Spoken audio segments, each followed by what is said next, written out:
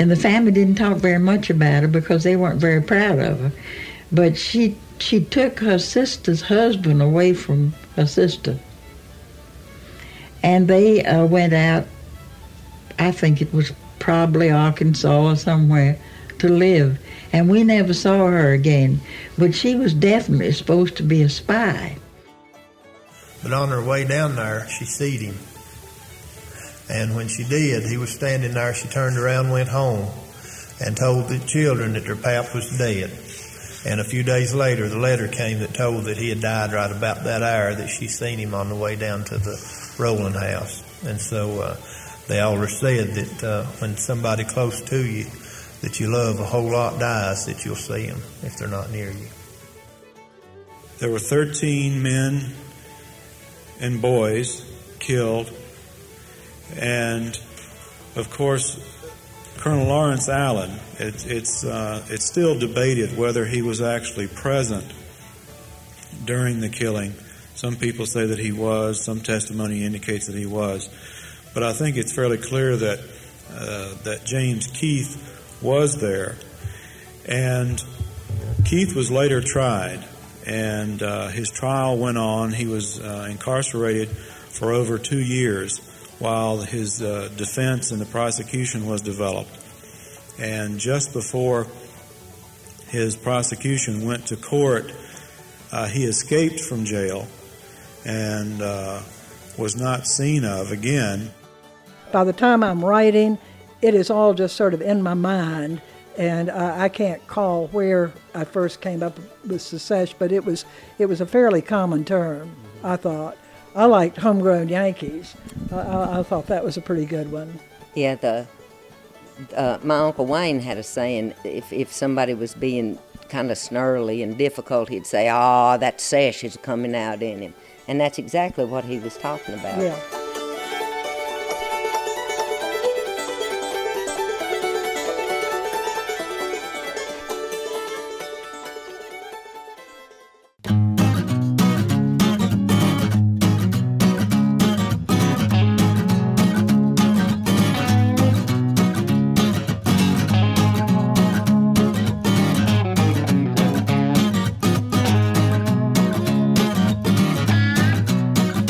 Southern Songs and Stories is part of the podcast lineup of both Public Radio WNCW and Osiris Media. Osiris creates music podcasts and events to help music fans deepen their connection to the music they love with all of their shows at osirispod.com. Osiris works in partnership with Jam Bass, which connects music fans to the music they love and empowers them to go see live music.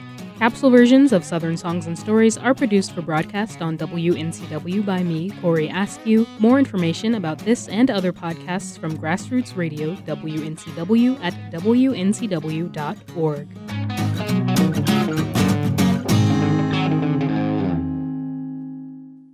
Welcome to Southern Songs and Stories. I'm your host, Joe Kendrick, and this is the second of 2 episodes on the Shelton Laurel Massacre. You heard our guests in the show intro, and I spoke with 3 of them in person for this episode, Taylor Barnhill, Vicki Lane, and Sheila K. Adams. 2 more voices you heard were Peggy Dotterer and Bobby McMillan, captured over 30 years ago on the live radio show called Over Home.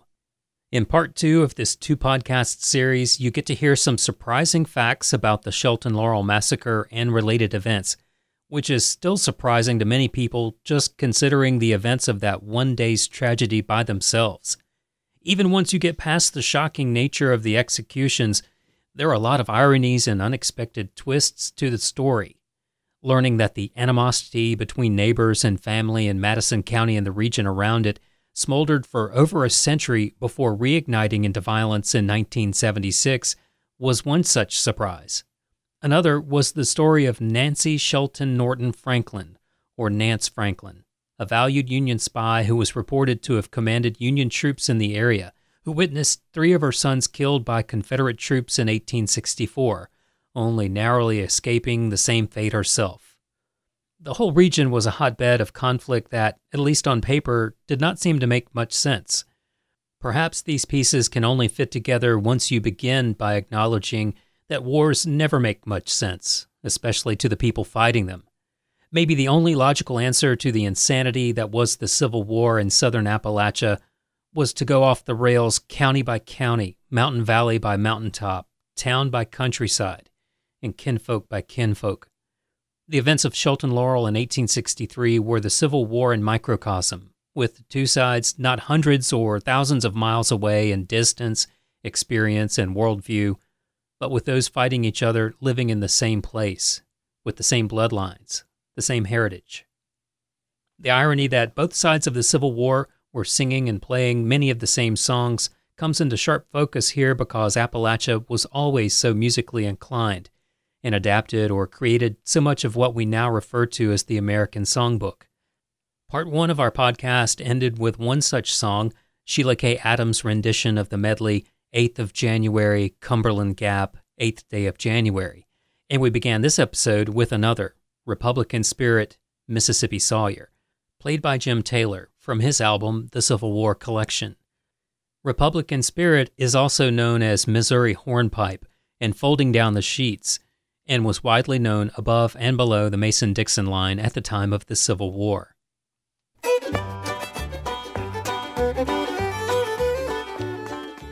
Coming up, we get back to more details on the massacre itself, as well as another big surprise that Vicki Lane, Sheila K. Adams, and Taylor Barnhill dropped on me in our interview, plus a theory on how the seeds of this terrible event were sown. And I learned a new word along the way, too, secesh, which is short for secessionist. And here is the song The Secesh by John Hartford from the compilation Songs of the Civil War.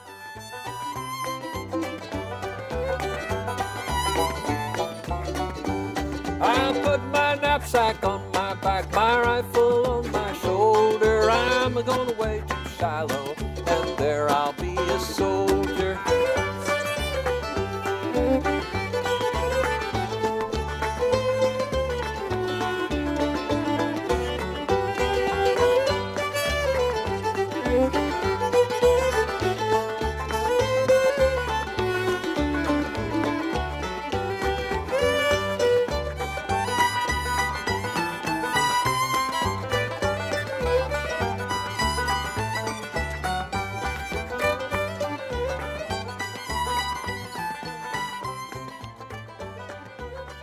Here's Bobby McMillan, followed by Sheila K. Adams and Taylor Barnhill from the show Over Home. Here are the 13 names. James Shelton, age 40. David Shelton, age 12. James Shelton, Jr., age 14. David Shelton, age 65. William Shelton, age 40. Azariah Shelton, age 22. Rod Shelton, age 24. James Madcap, age 28, Helen Moore, age 26, Elson King, age 22, Joseph Woods, age 24, Jasper Chandler, age 30, Wade Moore, age 31. Now, according to history, I don't think there were more than 3 of them in the salt deal. They went through a mock burial there where they killed them, leaving some with their shoes sticking out and some with their hair sticking out. And Aunt Judy Shelton and some boys took them up and took fire shovels and buried them. Keith's men and Allen's men had rounded up the 15 victims, is what they became, or at least 13 of them did. And as was mentioned, 2 of them escaped, Pete McCoy being one and little Johnny Norton being one. The other 13 were kept there in this building for a couple of days under guard, and then they were told to gather their stuff up, and they were being taken over to Knoxville, Tennessee for trial. And they'd only marched down the road for a couple of miles when Keith told them to stop, and then ordered 5 of them to kneel. And one of them, old man David Shelton, refused to kneel and told him that he didn't kneel to devils, he only kneeled to his Lord. And they shot him in the stomach. And he fell to the ground and was begging them to shoot him and put him out of his misery, and one of the Confederate soldiers shot him in the head. But what happened right before that was when Keith gave the order to fire at these 5, the soldiers hesitated. None of them wanted to be responsible for actually firing the first shots. And then after those 5 were moved over to the side of the road, Keith ordered the next 5 to kneel. And the little 12-year-old boy was one of these 5. And he had, Rena Shelton said that he had long curly hair, and that he begged the soldier who was standing in front of him not to shoot him in the head or in the face because it would upset his mother. And but he did go ahead and shoot him through the head, and he crippled him first.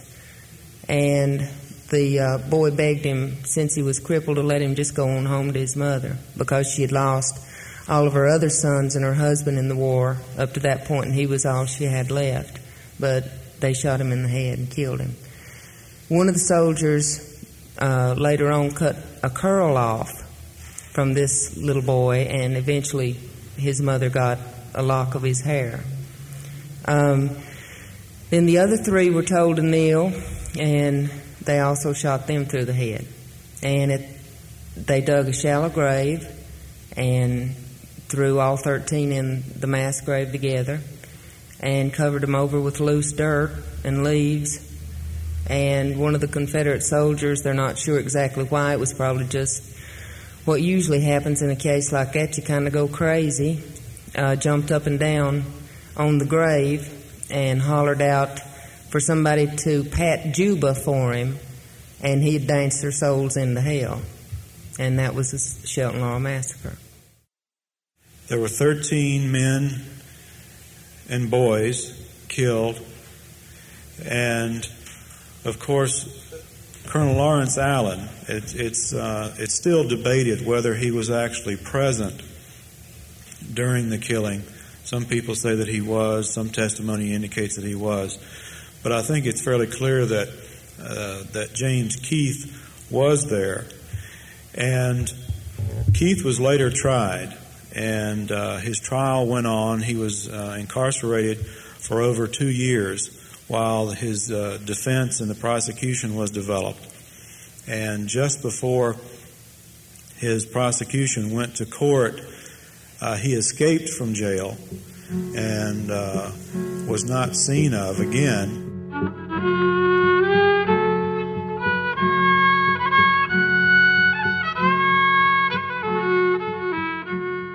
It is hard to hear that story. Hard to imagine what it took for the soldiers to pull the trigger on people they knew. What it took to ignore the pleas of a 12-year-old boy. But isn't it harder to imagine what drove these people to hate each other that much in the first place? This was a war, sure, and hatred and war are often linked. But this was more than that. It was personal.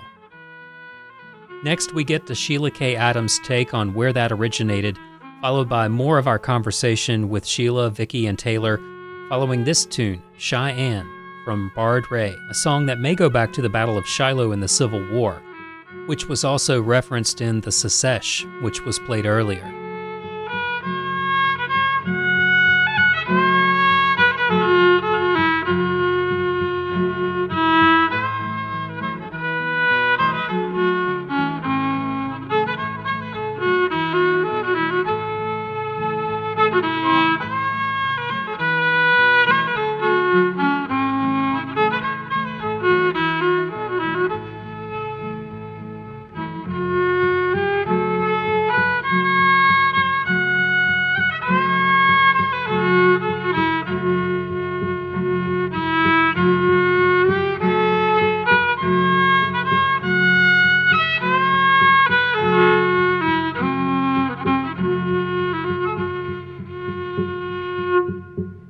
First time that I went to the border country between Scotland and England, I was amazed at how many of our names are on, in all the phone books, because I would sit there and look down through the Adamses and look down through the Nortons and the Chandlers, and it was just like being at home. There was just as many of them there. But the one thing about the borderland Scots that wound up coming here were that they lived in a in a society that was totally, it was moving all the time because they were into it with the English, then they would get into it with the Highland Scots, and they were trapped in the center. And so I think that when Mama said violence begets violence, I think that's what she was talking about, because most of the settlers that came to this part of the world came over here in the 1700s, not during the potato famine, but they came out of England because they were, anti-Baptists and Baptists and Methodists, and so I think it's because they started out generations ago being violent. Well, there's studies that show that trauma can affect your DNA, and then that will get passed down through the generation. So it goes back to Proverbs that, what the sins of the father, I guess you could say. Upon 7 generations, yeah. But I think that's a big part of why, and they're still that way. My Uncle Ward said they used to just square off. They'd meet up in the road, and one of them would say, "Are you still of the same mind you was last time I saw you?" And knifings and guns and knives, guns, all sorts of stuff would come out. And they would just fight it out right there in the middle of the road. He said, and my great Uncle Ross said, "Yeah, me and Bob had some of our bestest times back during them days." I'm curious about what was going on in Tennessee with the rest of the state, how they dealt with a Unionist section in the mountains. I think there was talk of East Tennessee seceding and being there, just like West Virginia seceded from Virginia because of differences of whether to be Unionist or not. But that obviously did not happen. And it previously had created the state of Franklin, which took up part of East Tennessee. That was long prior to the Civil War, but those feelings were still around. Now, the Rumbo family that came over from Greenville and settled in what was known as Warm Springs, now Hot Springs, had strong feelings, and they say Colonel Rumbo moved to Warm Springs to get out of the thick of it. He thought he was pretty isolated. But his daughter, Lucy, was known as a spy. And the oral tradition says that she was the one that gave away the location of Colonel Morgan. His wife, Carrie, is that right, Carrie? When the Yankees were coming in from Greenville up the Buncombe Turnpike, Old Drovers Road, she went out and burned the bridge so they couldn't get over there and steal the horses of the Rumbo family. And so there was incredibly mixed allegiances. And a lot of it had to do with survival. Families were starving. When the men of the house were conscripted, somebody had to keep the garden going and get the food put away. I've documented some properties where prominent citizens would be conscripted by the Confederacy. They would desert to come back and help their family get their garden in, get their crops in. They'd be conscripted by the Union. They would eventually desert the Union, come back, help get the garden in, and then they'd be conscripted by the Confederacy again. William Washington, William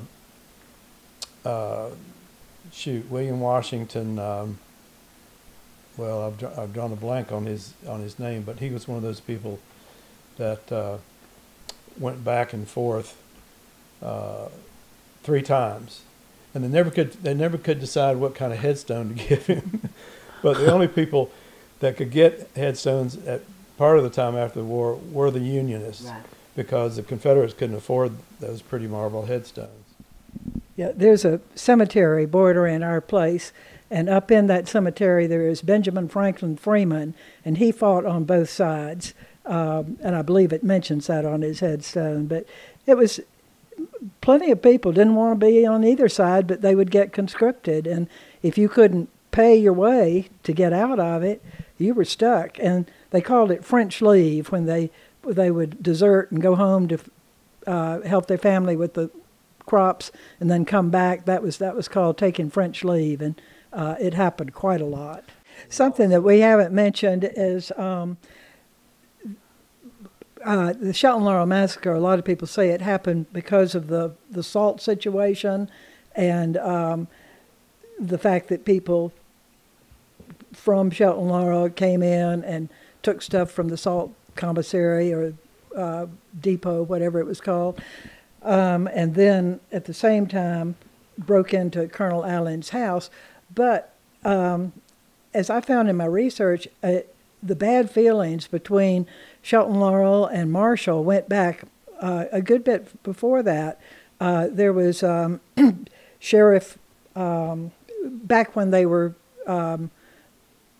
doing the vote about whether to secede from the Union, that was when the Shelton Laurel men rode into town to make their vote, and they weren't allowed to vote. And there was a shootout with Sheriff Pleasant, I can't call his name right now, shot. He was Merrill Pleasant Ramsey or something like that. I think it was Ramsey. He was up on the second floor porch of Colonel Allen's house, and he was shot and fell right off there into the street, and the Laurelites rode out of Marshall. So that was 3 years before the massacre, but that was kind of, one of the proximate causes, and that the bad feelings between the Laurelites and the Marshall people. But as I have one of the characters in my book say, it goes back to Cain and Abel. It's just, a brother against brother. They will always find something to fall out about, and that's, as we've said, that's what goes on today. It continues. Vicki, you use a term that I'd never heard in your book called "And the Crows Took Their Eyes." The rebels were called Secesh or Secesh. Secesh. Like secessionists. Like secessionists. Now, where did you come across that term? Somewhere in my research, I did so much reading, reading various books, which I talked about the bushwhackers and victims, and several of the books that talk about the massacre. And I read a lot of newspaper articles and a lot of just primary sources, and somewhere in there, research to me is like a compost heap. You just, read everything you can, you listen to everything you can, it all goes in there, and it kind of, ferments around, and then you come up with it. And by the time I'm writing, it is all just sort of in my mind, and I can't call where I first came up with secesh, but it was a fairly common term, I thought. I liked homegrown Yankees. I thought that was a pretty good one. Yeah, my Uncle Wayne had a saying, if somebody was being kind of snarly and difficult, he'd say, that sesh is coming out in him. And that's exactly what he was talking about. Yeah. Sesh is coming out in him. So if the past is prologue, then we're in for a lot of trouble. Correct. It seems. But I would add that, the root causes of the Civil War so largely rooted in property and slavery. If you think about the fact that the majority of the capital wealth in America at that time were the slaves. Yeah, it's not unlike today, where politics is determined by the people with the most money, with the most to lose, who are fighting to keep things the way they are so they can hang on to their money. In the Civil War, it was the slaves. That was a lot. If you had 10 slaves, that was a huge amount of money tied up. And as I say, today it's not human slaves, but it's your property that people are guarding.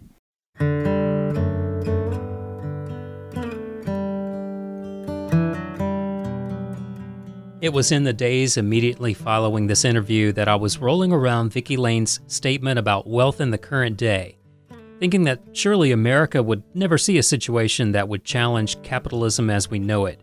I mean, it is just that ingrained. How could that ever really happen? But then it occurred to me, what if enough people with wealth and power saw democracy itself as a challenge? Could that become grounds for a conflict that could spill outside of politics and become politics by other means? The answer to those questions is outside the scope of this story and might even be more tangled than the history of the Shelton Laurel Massacre. Perhaps they are not even the right questions, but they are questions worth asking. I hope you enjoyed the podcast and might tell someone you know about it. You can follow the series on podcast platforms everywhere. After that, it helps greatly when you give it a good rating and a review. Spreading awareness by giving this series a top rating, and even more so with a review, will make all of the topics and artists covered on this series more likely to be found by more people just like you. Southern Songs and Stories is a part of the podcast lineup of both Public Radio WNCW and Osiris Media, with all the Osiris shows available at osirispod.com. You can also hear new episodes of this podcast on Bluegrass Planet Radio at bluegrassplanetradio.com. Thanks to Carol Rifkin for pointing me to much of the music here, to Sean Rubin for converting tapes of the show over home to digital format, and to Corey Askew for producing the radio adaptations of this series on Public Radio WNCW, where we worked with Joshua Ming, who wrote and performed our theme songs. I'm your host and producer, Joe Kendrick, and this is Southern Songs and Stories.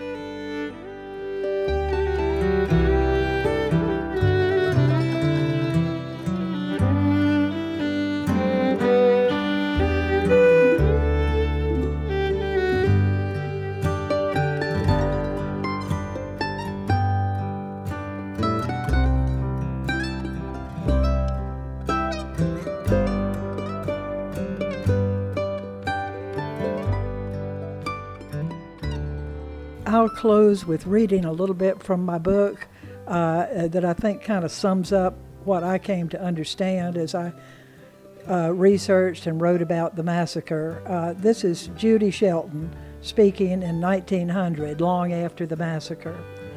You want to know the way of it, what it was, led to the hangings and the whippings, the massacre, and then the killings that went on after that? Folks still getting even, nigh 40 years on? I reckon most would tell you they know who was in the right and who was in the wrong. And I reckon was you to ask 5 different folks to witness, you'd get 5 different answers. As for me, I ain't so sure. I've waited most of my life for God Almighty to speak unto me and explain it all. Maybe lean out from a dark thundercloud and roar down a mighty pronouncement, or speak in tongues of fire from a bright red maple on the fall, or maybe just whisper in my ear on a still and starry night. I have listened and prayed and listened some more, and here it is a new century, but he ain't spoke to me, not once. Just now I remember thinking when they come upon us back in 1863, and I felt the rough bite of the rope around my neck and hearkened to the cruel sound of the whip, the weeping of the women, and the weeping of Mary Shelton's babe. Just now I thought it would be a good time for him to commence. All I know is that war cast a long shadow, both in the coming and the going of it, and we ain't out of that shadow yet, not by a long way. The hunger and the hangings and that terrible day, red blood on white snow, and the black wings of them crows, it don't hardly bear thinking of, but it's every bit of it in my memory yet, and I ain't the only one what remembers.